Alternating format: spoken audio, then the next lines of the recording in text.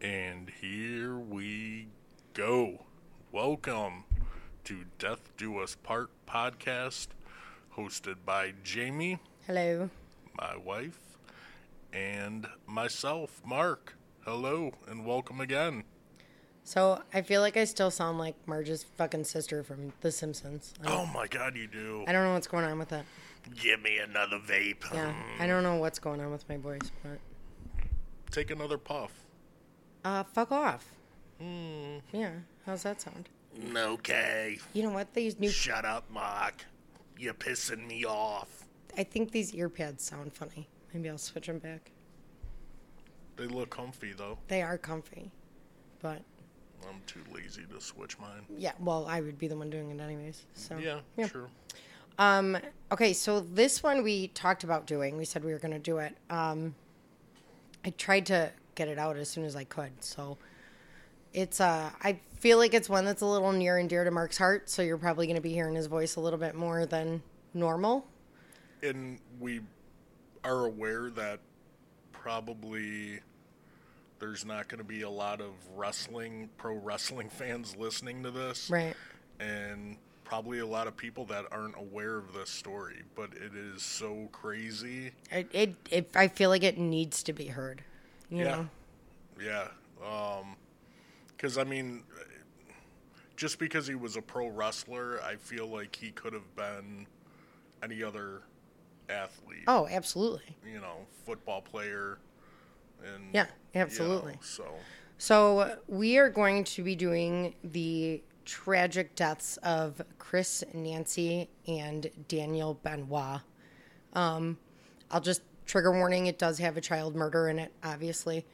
I will also say that I cut it down, I mean, a lot. I have 17 pages, and that's me cutting it down. I didn't put in all of the matches that were noted when I looked up, you know, his history and his research and everything. So there's so many of there's them. Thousands upon thousands of so matches many of them. that I didn't mention. And even just the ones that were cited during the research, there's still, I mean, there's hundreds that I couldn't cite. Otherwise, we'd be here for days. Yeah. But there is a significant amount of fights that I'm not mentioning. Matches, excuse me, that I'm not mentioning. And that's probably just in the United States. I mean, he wrestled in Japan. And Yeah. had crazy matches over there. Yeah. So So there's a ton. I mean, he wrestled for years. yeah, that's all he did. So Chris Benoit is who we're going to be talking about, actually. So he was a professional wrestler until 2007. Yeah. Mark watched him growing up. I watched him growing up, like, Yeah. in high school. He was a fan favorite. Yeah, definitely. I mean, if you watch pro wrestling, you knew who You know who he is. Chris Benoit was. Yeah. So, you want to just get started? Yeah. Okay. So, Chris Benoit was born... Oh, by the way, I didn't have time to type this up, so it's going to be reminiscent of the first one where you hear all my paper shuffling, but... Oh, dear Lord. I numbered the papers, so I Thank wouldn't... the Lord. Because I already have to put up with your voice. And now your papers, Jesus. You're such a dick. Where's Teresa? Teresa will come deal with my papers. Mark, just leave my papers alone and give me a vape. Anyways, so Chris Benoit was born... Love you. You better. Christopher Michael Benoit on May 21st, 1967 in Montreal, Quebec. He was born to Michael and Margaret Benoit and has one sibling by the name of Lori, who I believe is older than he is. He grew up in Edmonton, Alberta, and according to his father, he was Canada. obsessed with becoming a wrestler from a young age. Did you get that out of your system? I did. Okay, good.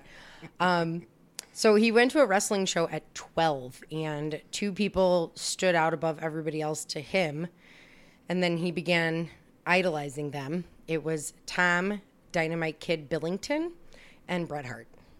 Everybody knows Bret Hart. Yep. So And Dynamite Kid. How could you Yeah. not know? And tragic story with him, too. I don't even know what happened with him. That's a tragic story, too. Wait, maybe I do. Maybe I saw it while I was researching this. Okay, we'll talk about it when we're done. I mean, and Bret Hart with his brother. Yeah. Yeah. I, Yeah. So, I mean, we should just do a WWF, WWE special. yeah, right? So, in high school, he won numerous awards in wrestling and bodybuilding and really just had unwavering focus on becoming a world-class professional wrestler. Yeah. So while he was training, he imitated Dynamite Kid and Bret Hart a lot. And you could tell. He was a smaller guy. Yeah, he was. He was 5'11", from Yeah. what I saw. Which isn't... Big. No. For wrestling. So by his 18th birthday, he had started training at the Hart Family Dungeon. It was run by the patriarch of the Hart family, Stu Hart. Stu. And Stu Hart was actually Bret Hart's father. So he did get the chance to train with somebody he idolized. So... which has got to be cool. He did a year of training and internship at the Hart Family Dungeon and then made his debut at the Stampede Wrestling. That was in 1985. Which Stu, I believe, Yes. was the promoter. It was a legendary promotion put together and run by WWE Hall of Famer Stu Hart. So, Yep. yes. In Chris Benoit's wrestling, you could see a lot of similarities between his style and Dynamite Kid's style. Chris adapted many of his moves, including the diving headbutt and the snap suplex. So, And there's a term in wrestling that's called stiff. okay. They were stiff. He was stiff. What does that mean? So, like, made pretty good contact. Oh, okay. So, like, You know, when you're trained, I mean, the majority of people say wrestling is fake, and can I tell everybody? sure. So Mark wrestled for a while under the name Grudge, I did. and he can be found on YouTube. Come find me if you'd like to see the videos, because I will be more than happy to show you. He wore leather pants and chains, so come find me. Yes. So I wrestled and was trained by the Lunatic Wrestling Federation. Also wrestled for Midwest Championship Wrestling. So I have a lot of friends that are still in the business, were in the business. Some guys made it big. Mm-hmm. So this is kind of close to me because I was in the locker rooms. Right. And I mean, I'm not going to beat around the bush. Saw a lot of the backstory stuff of it. And took part of it. So, him paying homage to the Dynamite Kid and Bret Hart, it earned him his name as Dynamite Chris Benoit. That was his first name with his initial billing. According to Benoit, the first time he tried to attempt a diving headbutt, he knocked the wind out of himself because he didn't know how to land it correctly. Said he'd never do that again. So... his debut match was November 22nd of 1985, and it was a tag team match in Calgary, Alberta. He teamed up with the remarkable Rick Patterson, and it was against Butch Moffat and Mike Hammer. If I'm saying these names wrong, tell me. They actually won after he pinned Moffat with a sunset flip. His run with Stampede Wrestling was actually very successful. I mean, going over the moves that you probably don't have to, because the majority of the people listening to this are probably like, what? The reason I'm doing it, though, I mean, some of them you can kind of figure out, like the headbutt. You can kind of that. No, that's important. I don't know what the hell a sunset flip is, yeah, but exactly. I mean, I figured for the wrestling peeps that are listening. Yeah. Because I feel like if you would be listening to this, you would be like, there's more. Where, you know? Yeah, I get it. So I appreciate that. While he was with Stampede Wrestling, he won 4 British Commonwealth titles and 4 international tag team titles. He had a feud with Johnny Smith that lasted over a year, and they traded a British title back and forth. Stampede Wrestling closed in 1989, which essentially caused Chris to move to Japan, where he joined New Japan Pro Wrestling, which is huge in the wrestling world. It's still going today. Yeah. And, it's huge. And, like, wrestling in Japan is essentially like their football. Yeah, I was gonna say. It's a big deal. Yeah, like a shit ton of these guys went to Japan. And like a couple of my buddies Yeah. went to Japan and wrestled, and they do like tours, little stints. Yeah, So and I they're found there out why actually. So Okay. he spent about a year training in New Japan Dojo to improve his abilities. And for the first couple months, they don't even have him wrestle. They just have him doing strenuous activity like sweeping and push-ups and calisthenics and shit like that. He's not even really wrestling. He did wrestle under the name Pegasus Kid and started wearing a mask, which he first hated and then kind of got used to it. Mm-hmm. In August of 1990, he won his first major championship. It was the IWGP Junior Heavyweight Championship. Yeah. He lost that title in November of 1990, which then caused him to reinvent himself as Wild Pegasus with no mask. I guess he didn't like it. Mm-hmm. He went on to win the Best of Super Juniors tournament twice and the Super J Cup tournament once. So the twice that he won was 93, 95, and then the Super J Cup tournament was in 1994. He would occasionally wrestle outside of New Japan and compete in Mexico and Europe. He won a few regional championships doing that, including the WWF Light Heavyweight Championship. He held that title for over a year, and while he held that title, he had many, many 40-plus minute matches, which is fucking obscene to have a 40-minute match. I was a bigger dude, and I mean, I juiced. I was on steroids, so I was 6'1", 265 at like 19 years old, and you saw the pictures. Yeah. I mean, I was juiced up. Yeah. Oh yeah. My cardio was horseshit. So I mean, matches. 10 minutes, Dude, I'd be blown up. I go up the stairs and I can't fucking breathe. So my goal is to run a code without looking like I needed to be run on myself. So it's never going to happen. So 40 plus minutes in a match it's tough. Ridiculous. Yeah. So during this time, since Mark brought it up, steroids at this time in wrestling was just running rampant in the back room, the locker room. Steroids were huge. Cocaine was huge at the time. Painkillers remained huge, actually, for quite some time, even after WWE adopted their safety policy. Yeah, but I mean... all the guys were on painkillers because you stop doing cocaine, you stop doing steroids, and everything that's injured starts to fucking hurt. But I don't think people realize, like, the schedule of, especially back then... Mm-hmm. In the 80s and the 90s. Because it's not just the shows that are televised. It's 5, 6, 7 days a week. Which are called house shows. Yeah. So untelevised. But, I mean, they were on the road wrestling 5, every 6 day. Yeah. 5, 6 days a week. You're taking cocaine to stay awake. The other thing that I found out Thanks was... for cutting me off. Good sorry. talk. I didn't know you were done. I thought you were going to spit. GHB was huge, too. And we all know GHB is the date rape drug, but apparently if you resist the urge, so to speak, to pass out, which is the intention of GHB, it's almost like a Quaalude. It gives you a high. I don't know. I was always too afraid to take any of that stuff. Yeah. But I would shoot myself in the ass. Right. And which you can't do now. No. And then I'd freak out that I hit a vein. Because there's so many veins running through your ass cheek that you're going to hit. It's awful. Yeah, I was never into any of the other stuff. No, but I mean, these guys really were. Oh, they were. I mean, I remember I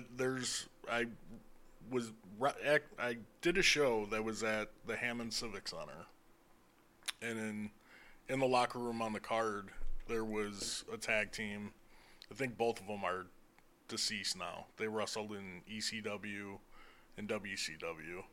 And I'll never forget, I was in the locker room taking a piss, and one of the guys from the tag team was like, "Hey, dude, Do you have any Vicodin on you? I'm hurting real bad right now. As I'm Where holding, is he now? he's dead. Oh, Yeah. because I have some now. I think they wrestled in Just saying. WWE too, but I'm not gonna. I shouldn't make reference to drug dealing. Don't call the police on me. I also feel like we should stop talking about stuff that makes me say don't call the police on me. Right. So, in 1992, he had a stint with WCW, which is World Championship Wrestling, which got him noticed for his outstanding skills.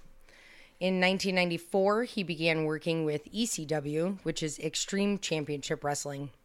Which was the best. Yeah, in between tours in Japan. So the reason for this was NJPW, which is New Japan Wrestling, and WCW, including ECW, they all had a talent exchange program. So they would wrestle a little bit in Japan, and then they would come back here and wrestle a little bit out here. And now I think they have that going. They have a working relationship with that new company, All Elite. Yeah. AEW. Yeah. So I mean, it was huge.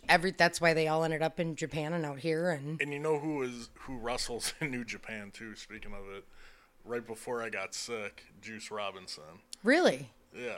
Oh, that's right. The guy you saw at 7-Eleven, right? Yeah. And he was so excited. I saw him at the cooler. He must have been like I think he just wrestled Moxley. Probably. I think I remember that. He had his dad's fucking Prius that he was driving. But, like, I was behind him, and I could tell because his dreadlocks and everything. And I was like, Juice? And he turns around, and he was, like, Holy so shit, excited. someone knows me. Yeah, he's like, yeah? I was like, oh, yeah, man. You were like a fucking 3-year-old when you called me, too. You were so excited.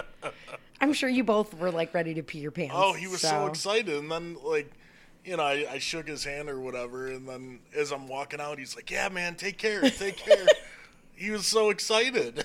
So were you. I'll give him that. So Chris Benoit, and a lot of the guys were switching between the two promotions. He started gaining notoriety, though, after continuously starting feuds with the popular wrestlers. He earned himself the nickname Crippler Benoit, which actually became somewhat of a truthful name in November to Remember in 1994. Within seconds of opening the match, he broke Sabu's neck. Which was a pay-per-view. Was it? November to Remember, Okay. yeah. So he threw Sabu with the intention that he would make a face-first pancake bump. Yeah, and it's disgusting. Sabu falls straight on his It says fucking Sabu head. attempted to turn mid-air and take a backdrop bump instead, but didn't achieve full rotation and landed almost directly on his neck. So this killed Benoit. He was in the back in the locker room freaking out with the possibility of actually paralyzing somebody. Yeah. So, I mean, it's scary. Wrestling is predetermined. Right. We all know that. Right. Like in LWF, we choreographed every single move. Yeah. You know, we would rarely call spots in the ring. Right. Like MCW was kind of different. Well, and watching the shows now that we watch, they talk about that too. How, I mean, they write it down and they go over it. All day, Macho every day. Man's Yeah. biography. Yeah. Like that's what we would do for our matches. But I forgot what I was gonna say. Oh, all right. So Paul Heyman, who is talk. actually a booker for ECW at this time, and if you know wrestling, you know Paul Heyman. Yeah. And he's on Yeah. WWE now. He wanted to continue calling Chris Benoit Crippler Benoit. Yeah. Just obviously Going back to the steroids too, and like Benoit's size, he was small in stature, but he was juiced beyond he was, belief. and you can tell. Yeah. Without a doubt. Yeah, you can so tell. he tried to make up for his height. I mean, just like Eddie Guerrero. I mean, Yeah. big fucking juicers. So Chris ended up modifying his ring name to Canadian Crippler, Chris Benoit. Paul Heyman then said he planned on using Chris as a dominant heel for quite some time before he put the company's main title, ECW World Heavyweight Championship, on him to be the long-term champion of the company. In February of 95, Benoit and Dean Malenko. Yeah. Am I saying that right? Yeah. Won the ECW World Tag Team Championship at Return of the Funker. I have an asterisk, but I don't know. Terry Funk. Yeah. Chris was actually then forced... Do you know who Terry Funk is? I think so. He's a cool dude. He wrestled for... He was like a Ric Flair. Okay. So he wrestled till he, like, in his 60s. And, Okay. Like, hardcore matches. Which, by the way, Erica noticed my Ric Flair name tag the other day. Oh, really? She did. She's like, Mark bought this, didn't he? Yes, I did. Yes. So. Fuck yeah, I did. Chris was then actually... Tell everyone. So, it deserves to be spoken about. I wanted a name tag for my desk, like one of those nameplates. So Mark got me one, and it has a little clock on it and a nice little, like, medical snake thing. And it has my name, and instead of saying my title, it says, woo, underneath it, like Ric Flair. So. God, I'm awesome. Yeah. So, anyways. I mean, that's better than the fucking... Bag of dicks you sent me to work? Yeah, the candy dicks I sent you. So, Chris was forced to leave ECW when his work visa expired. Paul Heyman was supposed to renew it, but actually failed to renew it on time. So he ended up leaving ECW for job security and wanted the ability to re-enter the United States afterwards. So he went back to touring in Japan. It's around this time that he met Eddie Guerrero, who Eddie Guerrero hated him when they first met. Called him a prick, said he was an idiot, didn't like him, thought he was disrespectful. The more they fought each other in Japan, the more respect they earned for each other and ended up becoming very, very close friends. And again, another tragic story. Very tragic, yeah. And we actually get into him a little bit. Yeah. So Benoit returned to WCW in late 1995 and again signed on with them as part of the talent exchange program. Because he was coming back after leaving, they started him in the cruiserweight division. By the end of 1995, he went back to Japan to wrestle as a representative for New Japan in the Super J-Cup second stage, where he won the quarterfinals but actually lost in the semifinals. So he impressed the higher-ups at WCW, and then he was approached, speaking of which, by Ric Flair and the WCW booking staff to become a member of the Four Horsemen. So the Four Horsemen would consist of Ric Flair, Arn Anderson, and Brian Pillman. Oh, man. They felt that Benoit introduced a gruff, no-nonsense persona similar to his persona in ECW as the Crippler. Yeah. He was brought in to add a new dynamic for Anderson and Flair's tormenting of Hulk Hogan and Randy Savage in their alliance to end Hulkamania. Everybody remembers that. Yep.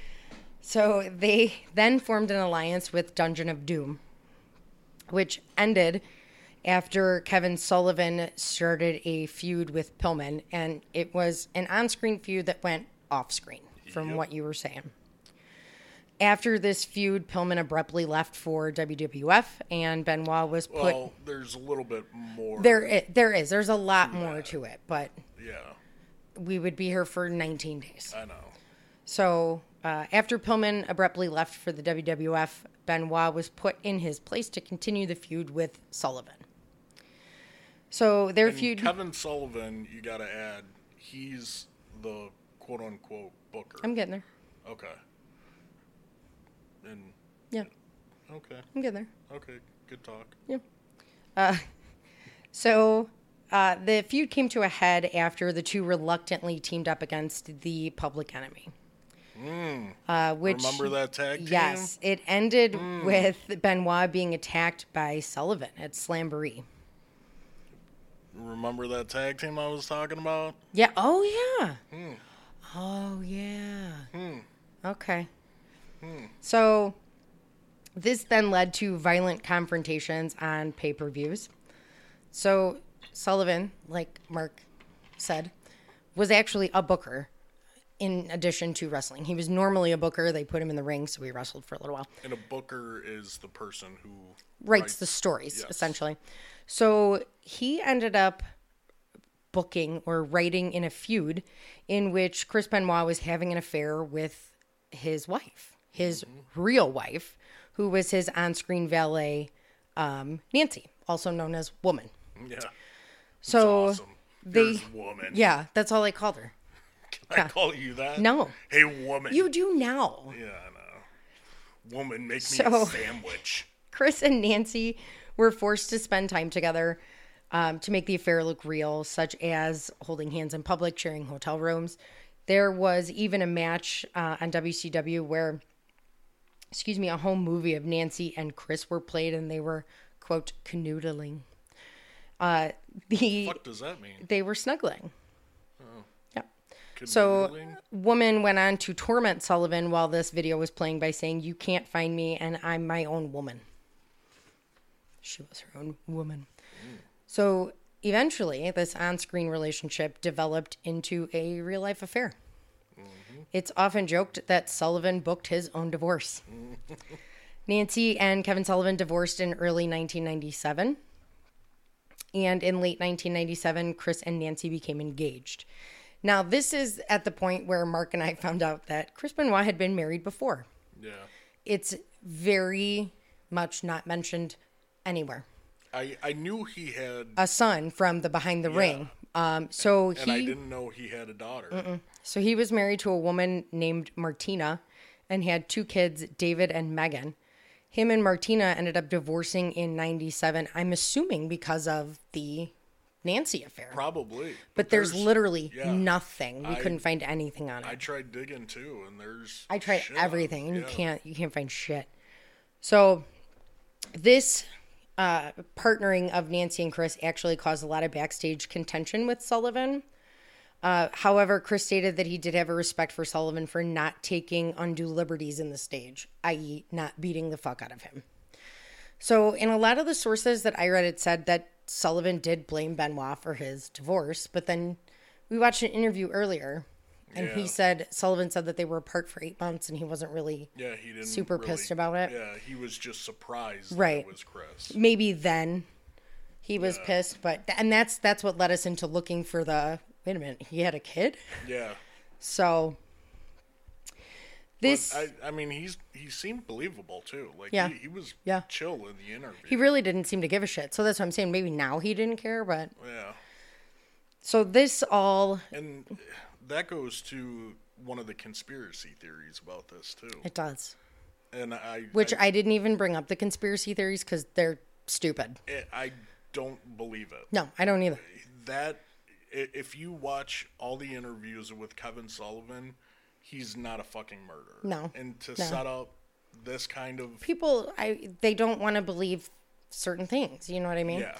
And this ending it's hard to swallow. Yeah. It really is. So I understand why some people came up with their conspiracy theories. That's exactly what I was going to say. When something is so big like this and seems so unreal. Right. You know, I mean, almost like 9/11. Yeah. Like... You want to make things up because you don't want to believe the truth. Yeah. Yeah. It fucking happened. So this feud between Benoit and Sullivan culminated in a retirement match at Bash at the Beach. Benoit beat Sullivan, and this is what they used to explain Sullivan going back behind the scenes as a booker. In 1998, Benoit started a long-term feud with Booker T.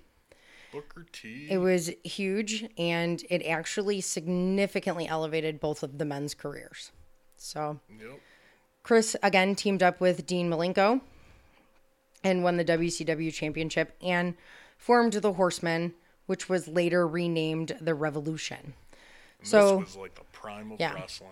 So the Horsemen, it was Dean Malenko, Chris Benoit, Arn Anderson, and Steve Mongo McMichael. Yeah, which you didn't know. I did not know. Yeah. So he played for the Bears. Yeah. So he still has his fucking restaurant. Yeah, and now he has ALS, right? Yeah. But he has a restaurant in Romeoville. And do you remember and for people that are out of state, like this is a city that Jamie grew up in, and it's like next door to us. But he ran for mayor. He and did. Lost. He did. Yeah. How do you... Now, dude is a legend. So, you know the other case I want to do? What? Susan Smith. I told you about this one. Yeah. Her husband, was engaged to Mongo's wife. Oh, really? Yeah, which is very weird. I know it has nothing to do with it, but it's a weird connection. Dude, there's so much like shit out here that Yeah. Oh, What yeah. a rabbit hole. So the Horsemen, like I said, was Arn Anderson, Steve Mongo, McMichael. And he, by the way, he sucked at wrestling, though. Did he? He was awesome. Yeah.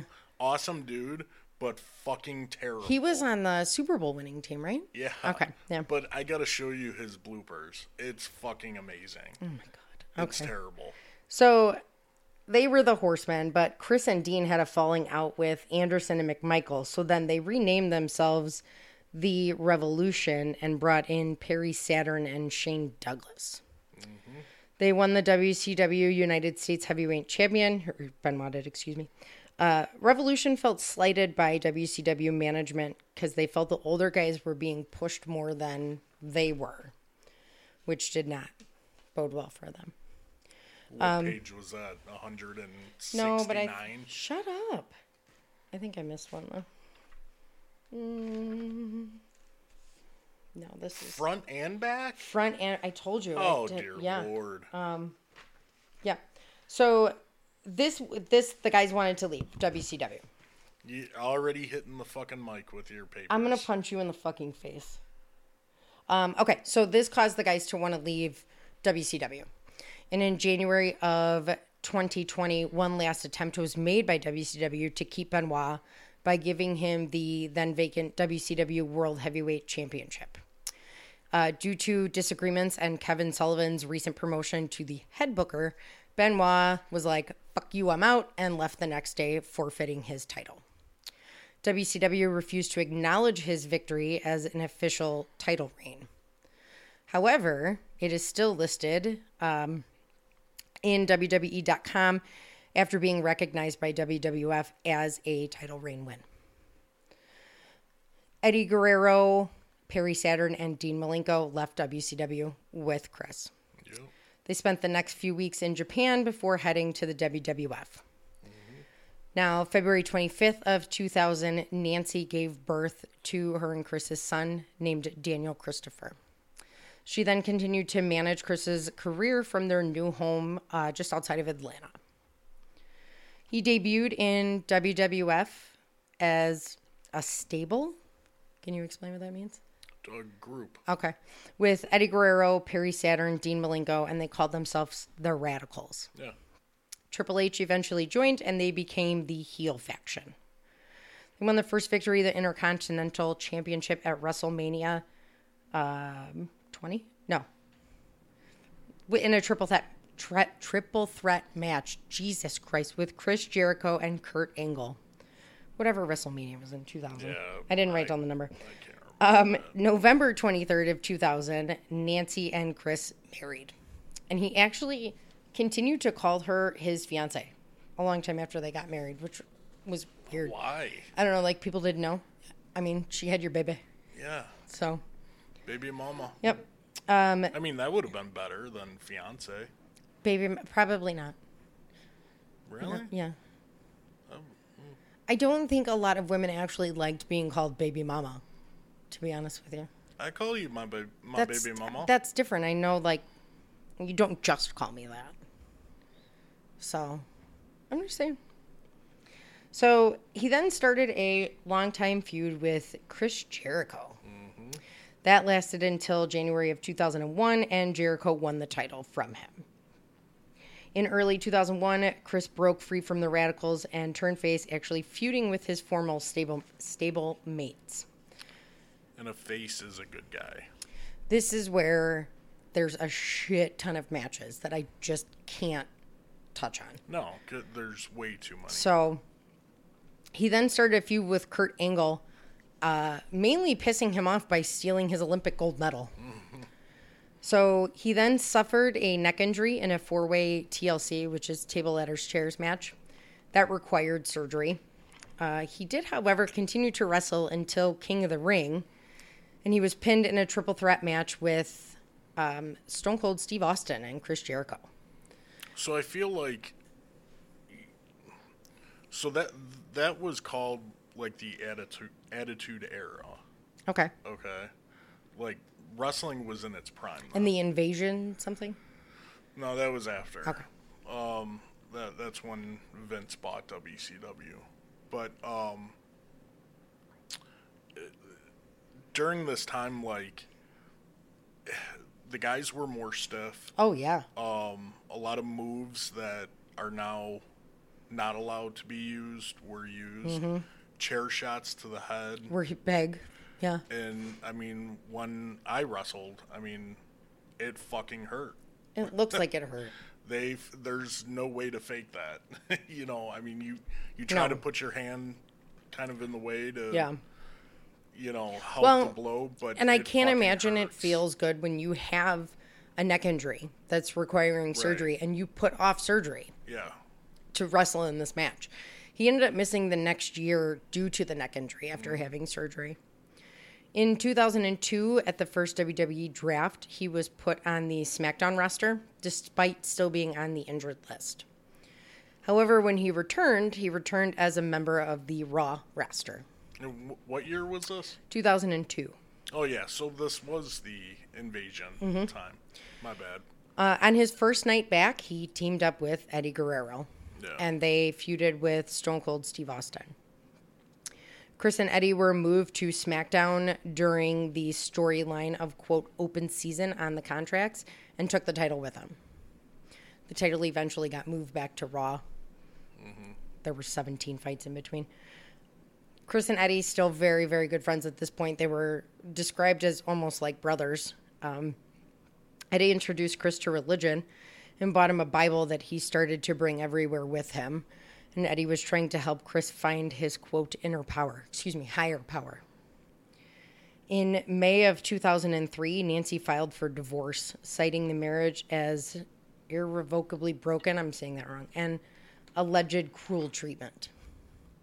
So, from everything that I could read, it was a pretty contentious marriage on both sides. Like, neither one of them were very fucking nice to each other. Yeah. So, in June 2003, the WCW United States Championship was reactivated and renamed as the WWE United States Championship. Chris Benoit did participate in the tournament, but lost to Eddie Guerrero in the final match. In August of 2003, Nancy dropped the divorce suit and the restraining order that she had against him. So they're together. Everything's fine. Back in love. Yep. January 25th of 2004, Chris Benoit won the Royal Rumble by last eliminating The Big Show. Mm-hmm. He earned a world title shot at WrestleMania. The 2X's is 20, right? In Roman numerals? I think so, okay. Yeah. WrestleMania 20.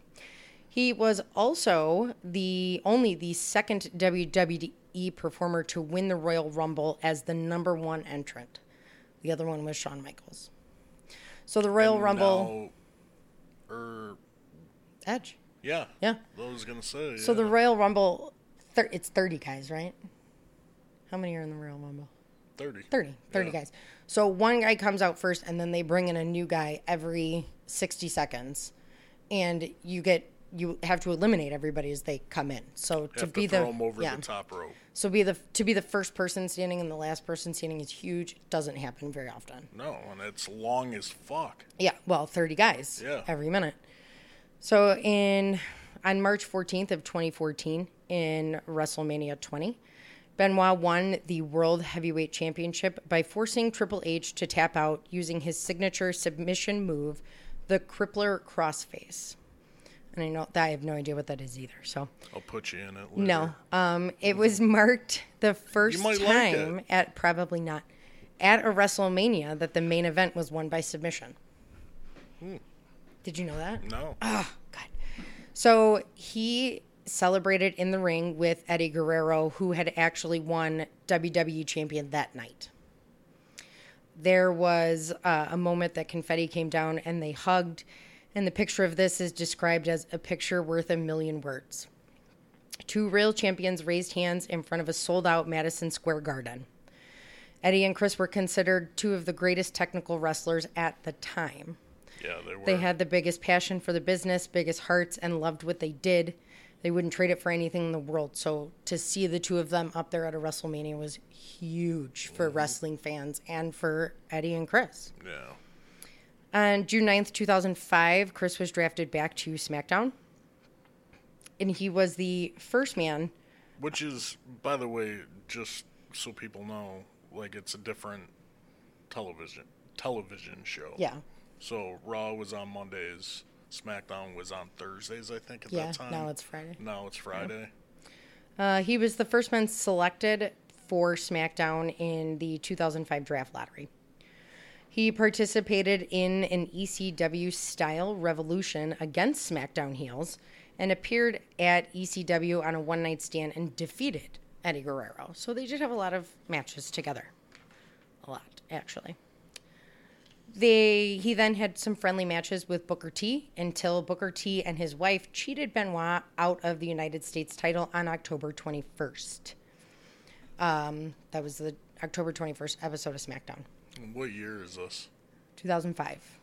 Yeah, this is when I stopped watching So for a while. November 13th of 2005, Eddie Guerrero was pronounced dead in his hotel room at the Marriott Hotel City Center in Minneapolis. He was found by his nephew, Chavo Guerrero, after he did not wake up for a wake-up call. Chavo said he went into the hotel room and found Eddie in the bathroom in just his underwear holding his toothbrush. He was still alive but unconscious at the time, but was pronounced dead by the paramedics shortly after. He died at the age of 38. Chavo's interview is heartbreaking. Yeah. Heartbreaking. So Eddie died of acute heart failure, enlarged heart, and an underlying I could never say that, cardiovascular disease. Tonight. But this word I couldn't even say in paramedic school. So there was speculation of him using HCG and steroid stanzolol. Does that sound familiar to you? Sure. Right. So his nephew stated that the worst thing that Eddie had to deal with was pills, like Vicodin. Yeah. Vicky Guerrero, Eddie's wife, stated that he had actually been sober for 4 years at the time of his death. So, like I said earlier, He was still juiced. everything was hurt. You know, the Yeah. injuries are starting to come out, and you're not masking it with painkillers anymore. So you fucking hurt. And like with the steroids and stuff, we didn't just do it to get big. It helps you recover. Right. Oh, yeah, much Big quicker. time. Even with the HCG, too. HGH? No. Human growth hormone? Yeah, no, that's not what it said. I know, I thought the same thing. Okay. So Chavo was quoted as saying, he fought every day to stay off those. He really did. But they say with Vicodins and Somas and all that stuff was that it gives you a lot of scar tissue on your heart because you abuse them so much. So Eddie was actually at the same hotel because they were all there for a match. I So feel like every time we're talking about pills and stuff, you're taking your pills? It's always time for my night Yeah. meds. So Jesus. Eddie calls Chavo while he's still upstairs Chris calls Chavo while they're still in Eddie's hotel room with paramedics. And Chris tells Chavo, "Hey man, I'm downstairs. Where are you?" Chavo replies, "Are you sitting down?" Chris says yes. Eddie said, Jesus Christ. Chavo says Eddie passed away this morning. It's that vape. I'm telling you. Chavo then said, quote, "And all you hear from a guy with no emotion whatsoever, you hear a wail. Just a wail from deep down, like a heartbreak. If you've ever heard one, this was a heartbreaking." I've heard one. It's awful. It's an animal sound coming out of you. Yeah. It's terrible. Vicky Guerrero was quoted as saying I that, kind of want to make a joke at this time. I don't feel like you should. Like, even I think it would be inappropriate too.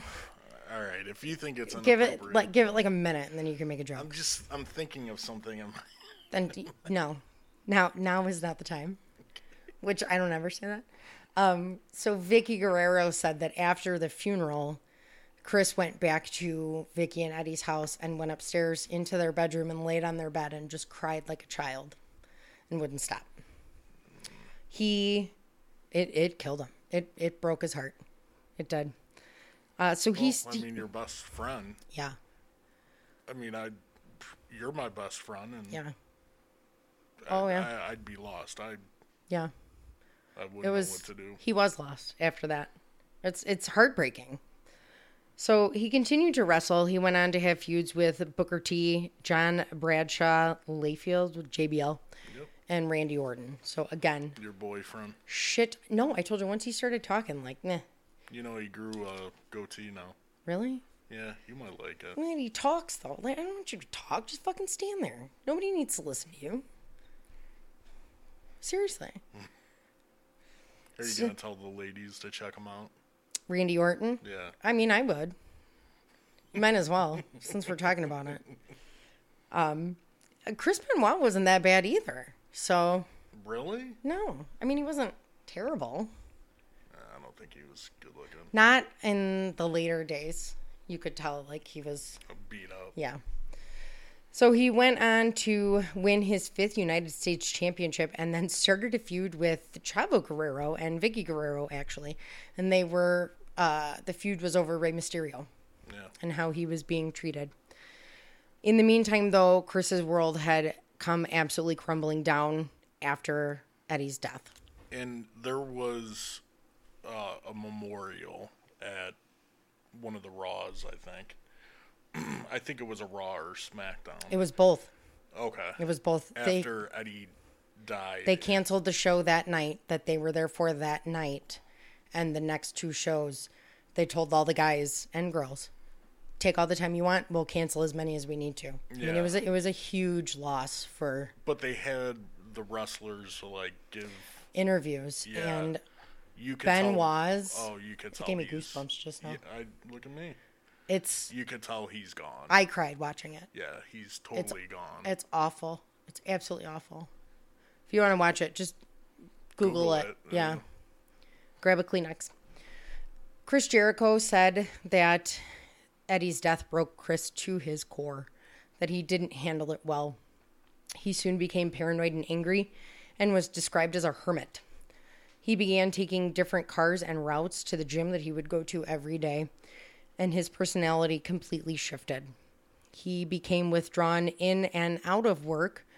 Backstage, he was often out of sight, and at home, he kind of locked himself away from everybody. So, I mean, I think that's a combination of both the steroids and yeah. So, the brain damage starting. At this point, they're already there. Yeah. Benoit and Jericho were actually becoming very good friends because they were feuding. Mm-hmm. So they were constantly together. They traveled together. They worked together. They hung out together. So Jericho was pretty in it. And he said he was a completely different person. So at this point, Nancy is now starting to ask Chris to step away from wrestling because of the toll it was taking on his mind and his body. It was literally beating the shit out of him. Well, what else do you do at that point? Right. There was nothing he could do. They said, Vicky Guerrero said that they would just find him randomly in his weight room or in the car just sobbing, uncontrollable sobbing. Jesus. So it did. It literally broke him. It did, but I think the combination of the steroids, I think you're going to have mood swings on that. Yeah. I did. I think it was kind of a combination of the two. I think when he was doing the steroids and Eddie was alive and they were wrestling, he was at his peak. He was at a high. And then when Eddie died, he wasn't anymore, So June 11th, 2007, Chris Benoit was drafted to ECW. On June 19th, 2007, he wrestled what would be his final match, defeating Elijah Burke in a match to determine who would compete for the vacated ECW World Championship on June 24th. And so at this time, so everyone knows, like with the companies, so Vince McMahon owns WWE, WCW, and ECW. He's a rich fucking man. Mm-hmm. Jesus. So on that Saturday, Chris called Chavo, who he was going to be traveling with, to tell him that he was going to be late to the pay-per-view the next day on Sunday. Later that same day, Chris called Chavo again to tell him Nancy and Daniel had food poisoning. Before he ended the call, he said, "Chavo, I love you." And Chavo said that Chris was not a man who said, "I love you" like that. He sounded dazed, as if he had just woken up, and he didn't sound like himself. He Missed the house shows. Like you said, they had house shows that weekend. So untelevised. Right.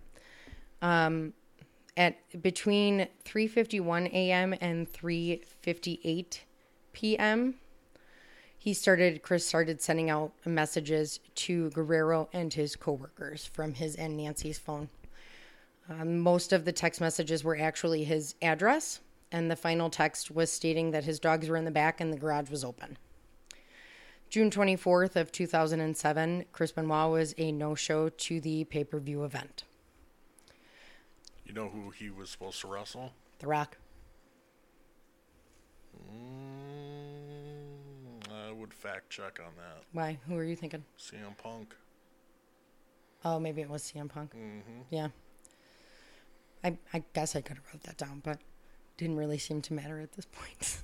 So they I'm just saying that because he started in the federation that I did. They rearranged the schedule because Chris wasn't showing up to shit, so they had to rearrange everything.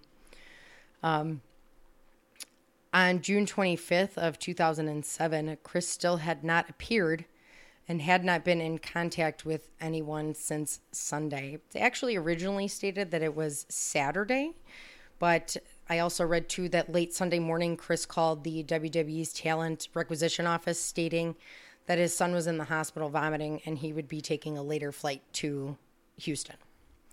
So there's speculation as to Chavo hadn't heard from him since Saturday. WWE supposedly heard from him on Sunday. So when he called Chavo, the murders already probably One of them had. Yeah. So before Monday Night Raw, Vince McMahon and the WWE were like, what the fuck? So they sent the police to Chris Benoit's Fayetteville, Georgia home for a well-being check. On that morning, the police found that everybody in the home was dead. They found Daniel in his bed with a Bible placed next to him. He was suffocated, it appeared. Nancy was found in an upstairs bedroom. Her limbs were bound and she was wrapped in a towel. The only visible injuries indicated that Chris had pressed a knee into her back while pulling on a cord around her neck, causing her strangulation. However, there were no other signs of an immediate struggle.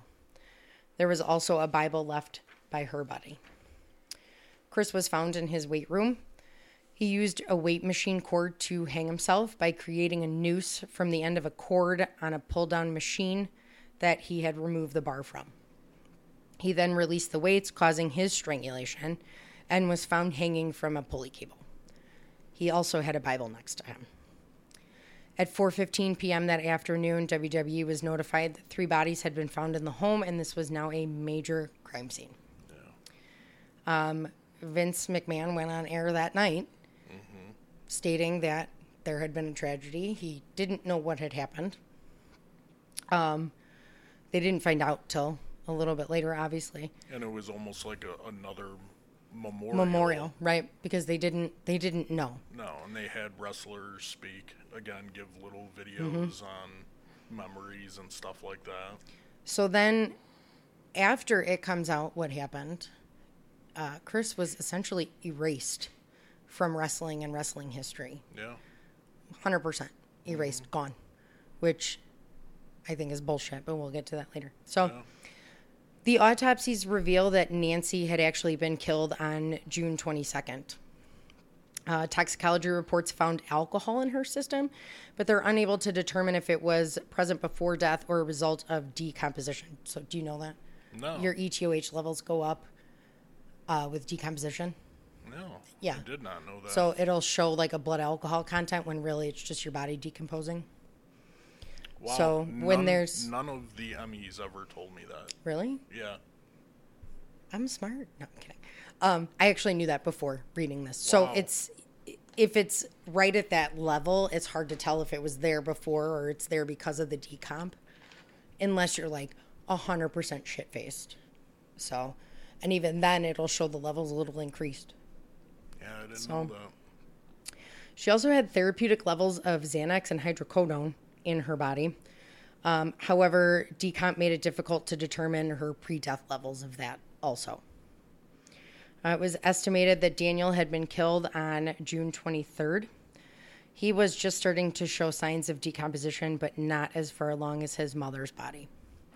He had internal injuries to his throat, but no external injuries. And it was determined that he had been sedated also with Xanax and was likely unconscious when he was killed. Thank God. There was no suicide note. There was no note actually discovered on the scene, but it was later found in a Bible that had been shipped to his first wife and his children. His father found it and said it was a handwritten note saying, quote, "I'm preparing to leave this earth." Police at this point 100% have determined that this was a murder-suicide and there was nobody else involved. There was a memorial for Nancy and Daniel held in Daytona Beach, Florida on July 14th of 2007, and both were cremated, put into star-shaped urns, and given to their family. Chris was also cremated following a private memorial in Ardrossan, Alberta on August 6, 2007. Now, Chris was also found to have therapeutic levels of hydrocodone and Xanax in his system. He also had testosterone in his system. Can I be open about this? Yeah. Okay, so he was prescribed testosterone for testosterone replacement therapy, which is a common medical practice for people who use steroids in the past. He was found to have 10 times the level that he should have in his system for somebody his size. 10 times? Now, here's the thing, though. So Mark is also on testosterone. And when Mark got sick and he went to a coma, they tested his levels. And he was 7 times higher than for someone his size. Was it really? Yep. Taking the therapeutic dose that was prescribed by his doctor. So this does not necessarily mean that Chris was using more. It doesn't. You weren't. You know, that was the first thing I thought of when I read that. Yeah, yours was very high. So, again, because of that, too, many people assumed that this was roid rage. However, his actions were too deliberate to have been a sudden act of rage. They were planned out, happened over the course of 3 days. He obviously thought it through. Yeah. So in comes Chris Nowinski, who is actually a former WWE superstar from 2001 to 2003, who was forced to step away from wrestling due to suffering too many concussions. And I actually wrestled a show with him. Yeah. So a concussion is a brain injury that occurs from trauma or a blow to the head. When too many concussions happen without sufficient healing in between, it can lead to drastic changes in your brain's chemistry and can cause brain damage over time. Now, Nowinski felt inclined to reach out to Chris Benoit's dad. He just did not believe that this was anything to do with the steroids, but instead thought it was CTE. CTE is chronic traumatic encephalopathy. It's a term used to describe brain degeneration likely caused by repeated head traumas. The diagnosis can only be made at autopsy by studying sections of the brain, and that is because CTE is caused by protein deposits in the brain that cannot be found on imaging. Yeah, this was interesting. I didn't know about that. So it's a very rare disorder that's really not yet understood. They started studying brain injury from blows to the head in the 1920s. Really? And found similar symptoms, and they called it punch drunk syndrome. I've heard that term, Yeah. but wow, the 20s? Mm-hmm. So symptoms can include behavioral problems, mood problems, and problems with thinking. Most documented cases have occurred in athletes involved in striking-based combat sports, such as football or wrestling. It often gets worse over time and can cause dementia. The rates of CTE have been found to be about 30% among those with a history of head injuries, but population rates are unclear. So they're still studying it. There's still a lot they don't know. I didn't know that it couldn't be found until autopsy because of the protein deposits that they can't find on imaging. So it'll cause physical degeneration to the brain, which will show up on imaging, but the protein deposits won't. So you would see degeneration, but you wouldn't see signs of CTE. Okay. Benoit's father was very open to having Chris's brain examined because he knew this is just not something Chris would do. He also knew that he had a history of several undocumented concussions. So they go to study his brain, and they find out that at the age of 40, which was how old he was when he died, he had the brain of an 87-year-old man with Alzheimer's. Jesus. This proved he had a severe case of CTE because, again, they found the protein deposit. So it was determined 100% to be CTE. He had sufficient enough brain damage to cause changes in the parts of his brain that control behavior, mood, and thought process. So years of undiagnosed concussions had ultimately taken a toll on his brain. A little bit about Chris Nowicki because I feel like he needs to be talked about. He went to fucking medical school because of this. He went to Harvard before. Well, he went and got his doctorate in behavioral neuroscience from Boston University School of Medicine, specifically to study CTE. Oh, did he really? Yes, because he had to stop because of concussions. So, and the show it was one of the last shows that I wrestled at, but he, in the locker room, like, he was quiet. Yeah. Very unapproachable. Yeah. Well, he had fucking brain damage. Well, I'm not saying it was because of that, but, like, very unfriendly. Yeah. Well, he is the co-founder and executive director of the Concussion Legacy Foundation, formerly known as the Sports Legacy Institute. It's a nonprofit organization dedicated to solving sports concussion crisis. Like I said, he earned his doctorate in behavioral neuroscience because of this. And Vice Sports stated that he's, quote, the man most responsible for making CTE part of the national conversation. Wow. So we were talking about this a little bit earlier. The aftermath of this murder-suicide changed wrestling forever. Yep. The discovery of Chris Benoit's brain damage led to the wrestling business becoming more aware of the dangers of concussions, as well as the understanding of the human brain and CTE. So they acknowledged that there was a brain injury. Right. They acknowledged that this brain injury was caused by wrestling. And this brain injury was most likely the cause of his behavior that caused the murder-suicide. They still refuse to acknowledge him in any way, shape, or form. Yeah, which is bullshit in my opinion. So the dangers of concussions in sports and professional wrestling should not be overlooked, despite Benoit's own accomplishments being forgotten because of his horrific actions.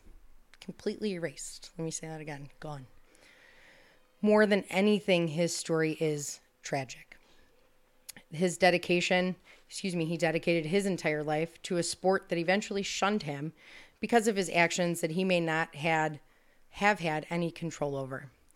His story is an important one, whether it's acknowledged or not.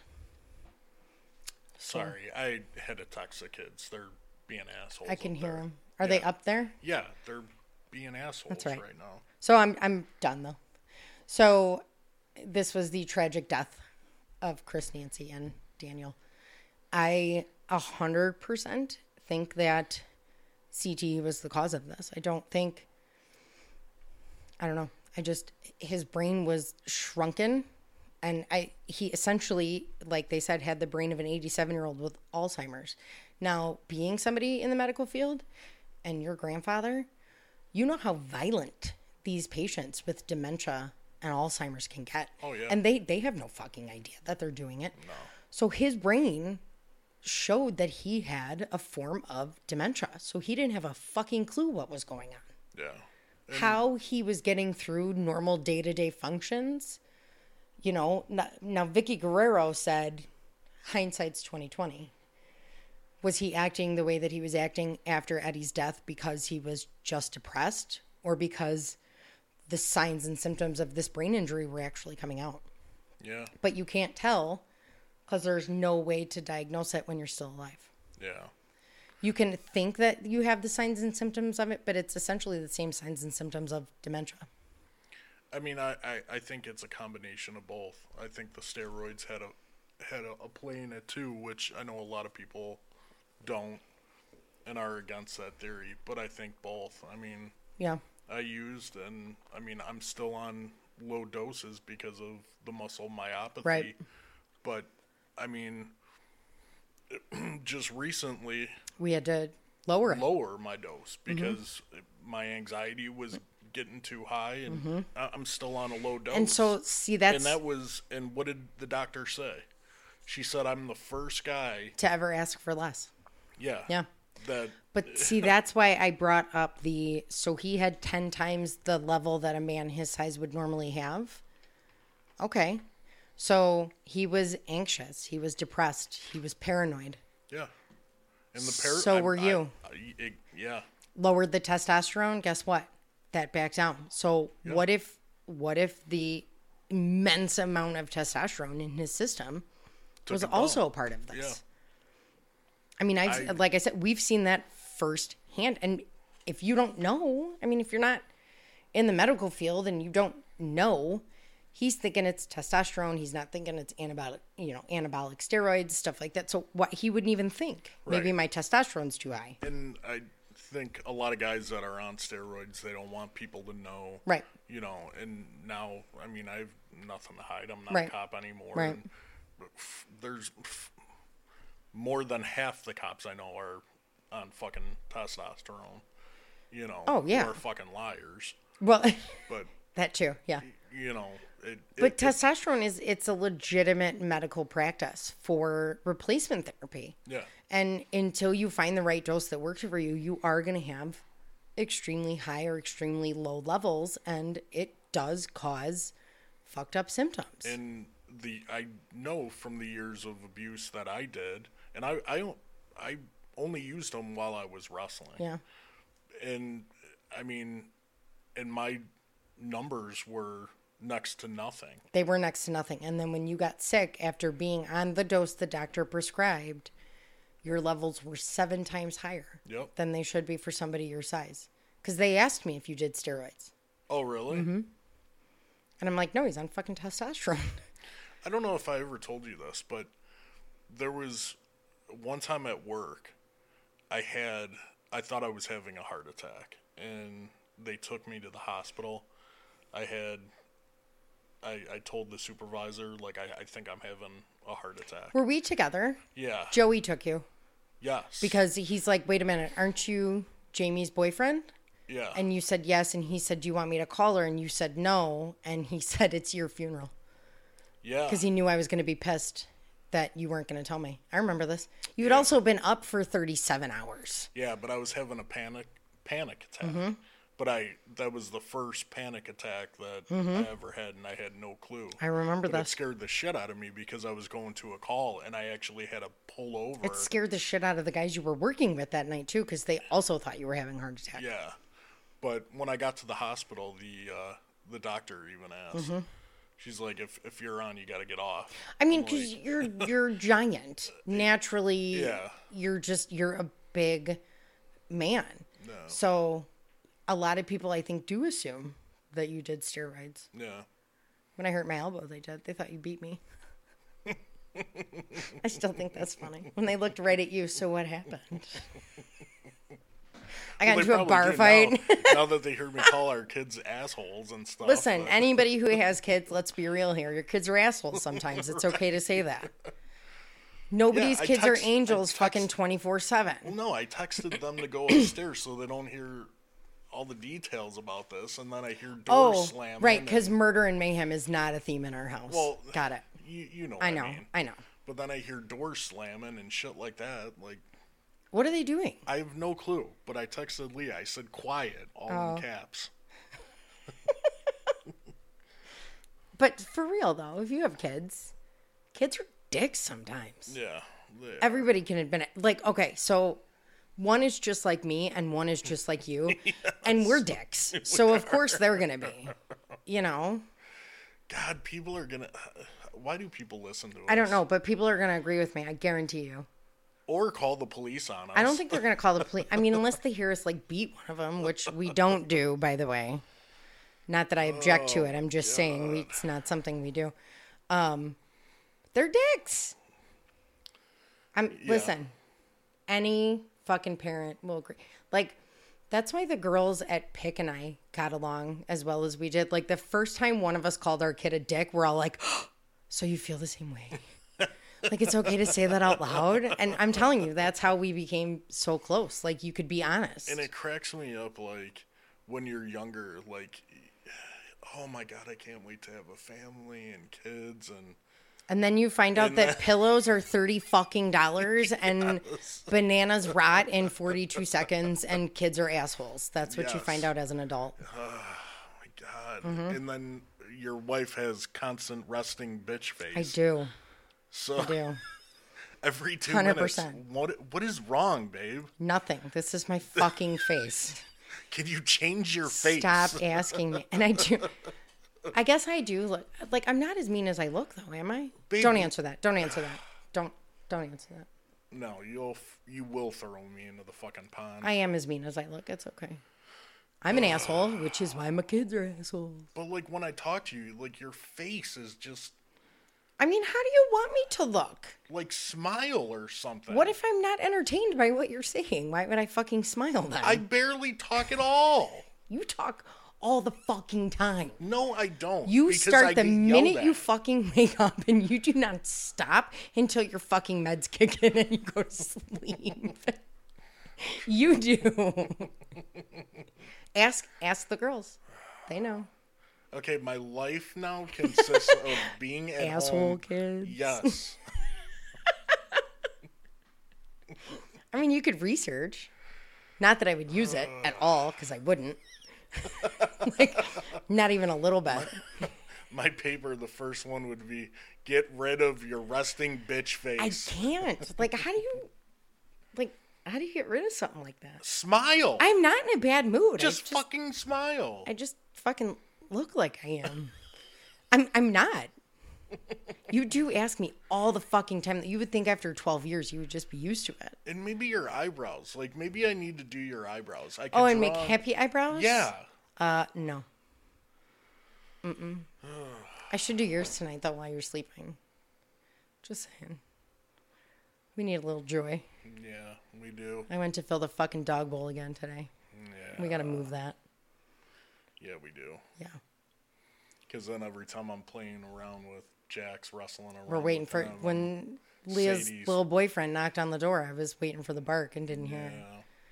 Yeah. So now that we've brought everybody down completely. Womp, womp, womp.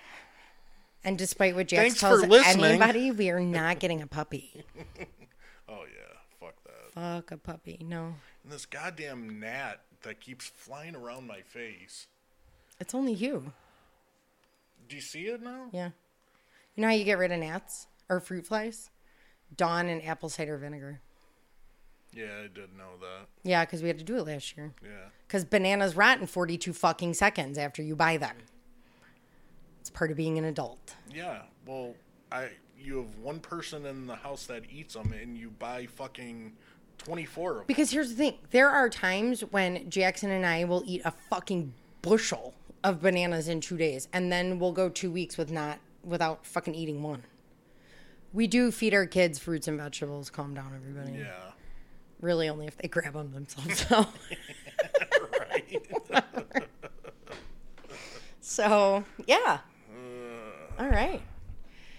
But this was a good one. This one was a sad one. This one breaks my heart. And I wish like WWE would recognize him, because I think it's awful that they don't. Yeah.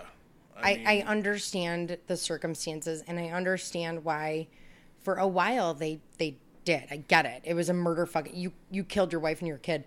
But now it's becoming very known and very public that he had a legitimate medical condition. You learn from it. They are learning from it. That's the thing that pisses me off the most is they're changing their policies and procedures and the way guys wrestle and certain moves because of him. Yeah. So, but just fuck you to everything he did. Yeah.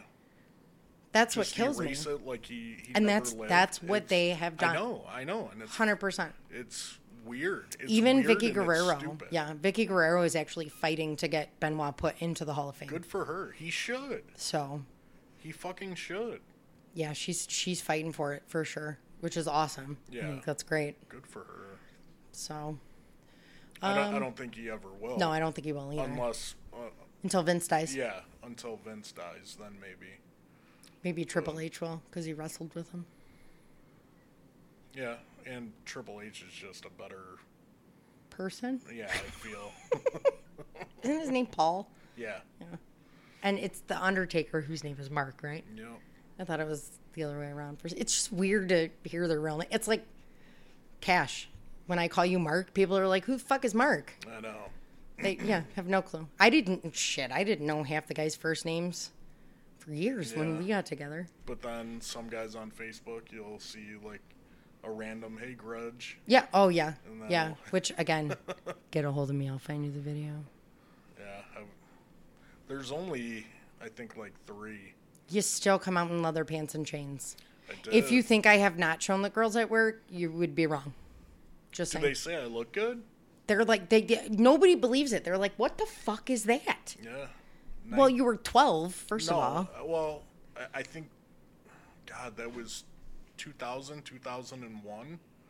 Because I wrestled from 99, like, senior year in high school. I was going to say, you were still in high school? Yeah. Wow. I was underage. Huh?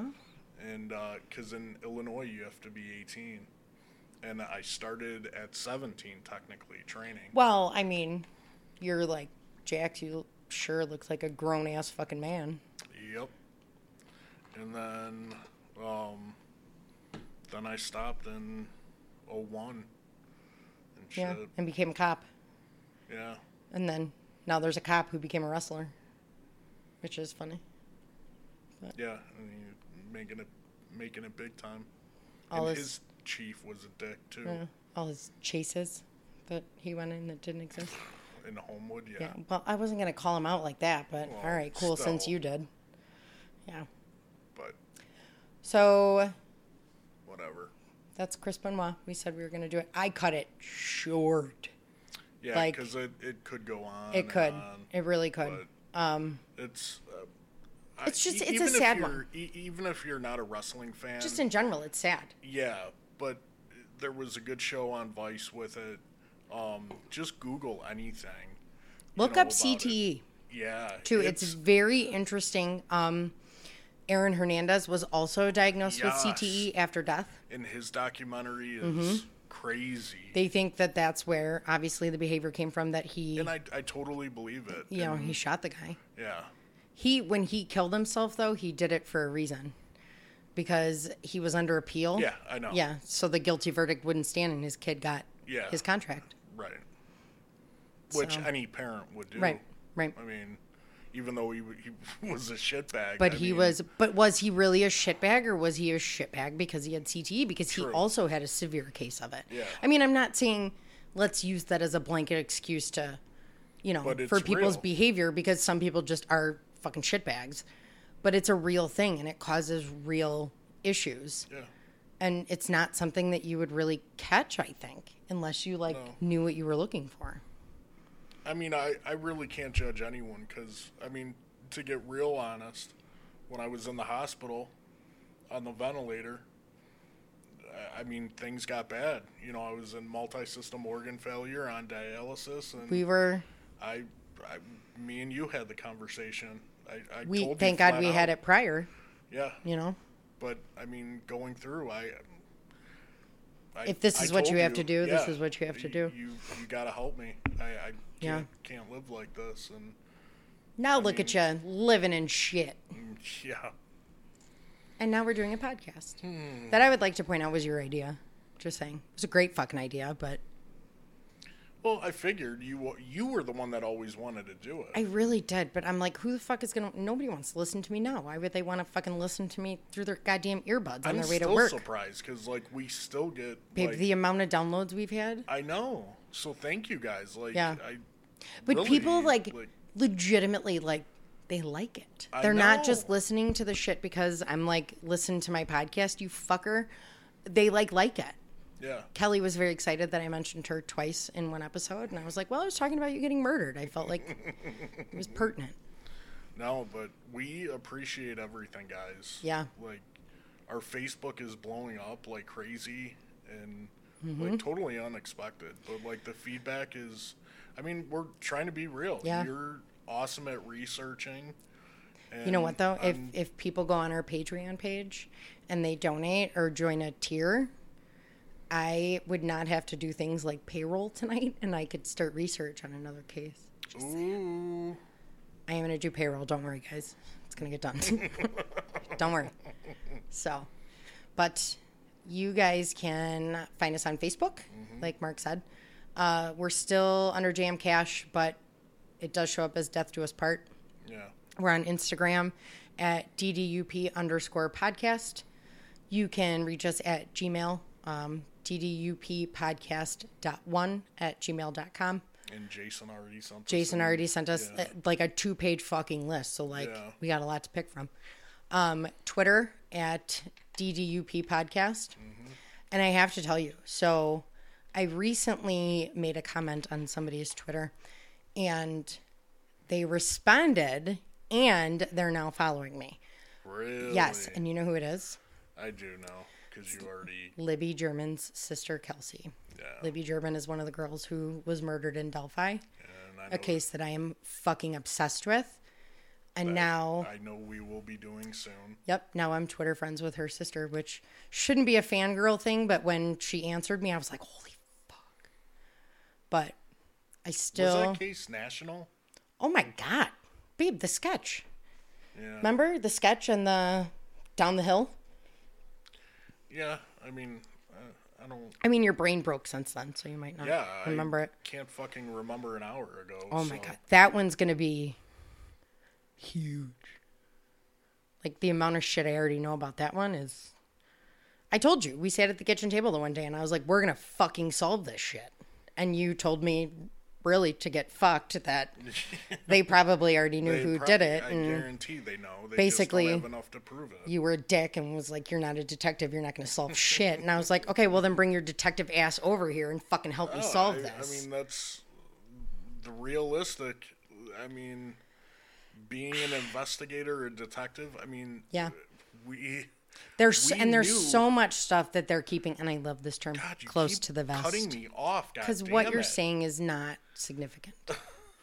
Yeah, fuck. Because I don't care about your cases in the Dale. We're gonna solve this shit. My goodness, you could solve those fucking murders in 3 days. All I was gonna say was, yes, I know. We knew who did it. 90% of the time, we knew who did it. It's just proving it is a different aspect. Yeah. That's what you got. And there's so much stuff that I feel like that they're keeping close to the vest. I mean, obviously there is, but you can, Which they're going to do. They're not going to release everything. No, I know. They do that for a Oh, purpose. I know. That does not mean that you and I are not going to solve it. I'm just saying. I guarantee it is. They just don't have enough to prove it. I think it is, and I have my own theories. So maybe we'll do that one next, because then you could get maybe I'll shut up about it. I probably won't, but that's cool. So. All right. But yeah, so I really still want the girls at Morbid to listen, because they liked my comments too, and I fangirled that shit. We know that. So, yeah, maybe next time we'll take a deep dive into Delphi. That'd be all right. Yeah, that'd be cool. Yeah. Maybe I'll do a couple mini ones in between. So. All right. Well, we're way past an hour now, so. So we're about where we normally are. All right. Well, thank you guys once again. I hope you enjoyed this. And if your kids are assholes, give us a shout out. Right. Because we get it. Oh, God. So bad. Please keep listening. Please keep sharing with your friends and family. Craig, thank you. Because that's awesome. Yeah. Like, you guys are killing us over here. It's fantastic. Yeah. Thank you guys a lot. So you keep liking shit, and we'll keep talking about shit. Yeah. All right, guys. Be safe. Thank you. Bye. Bye.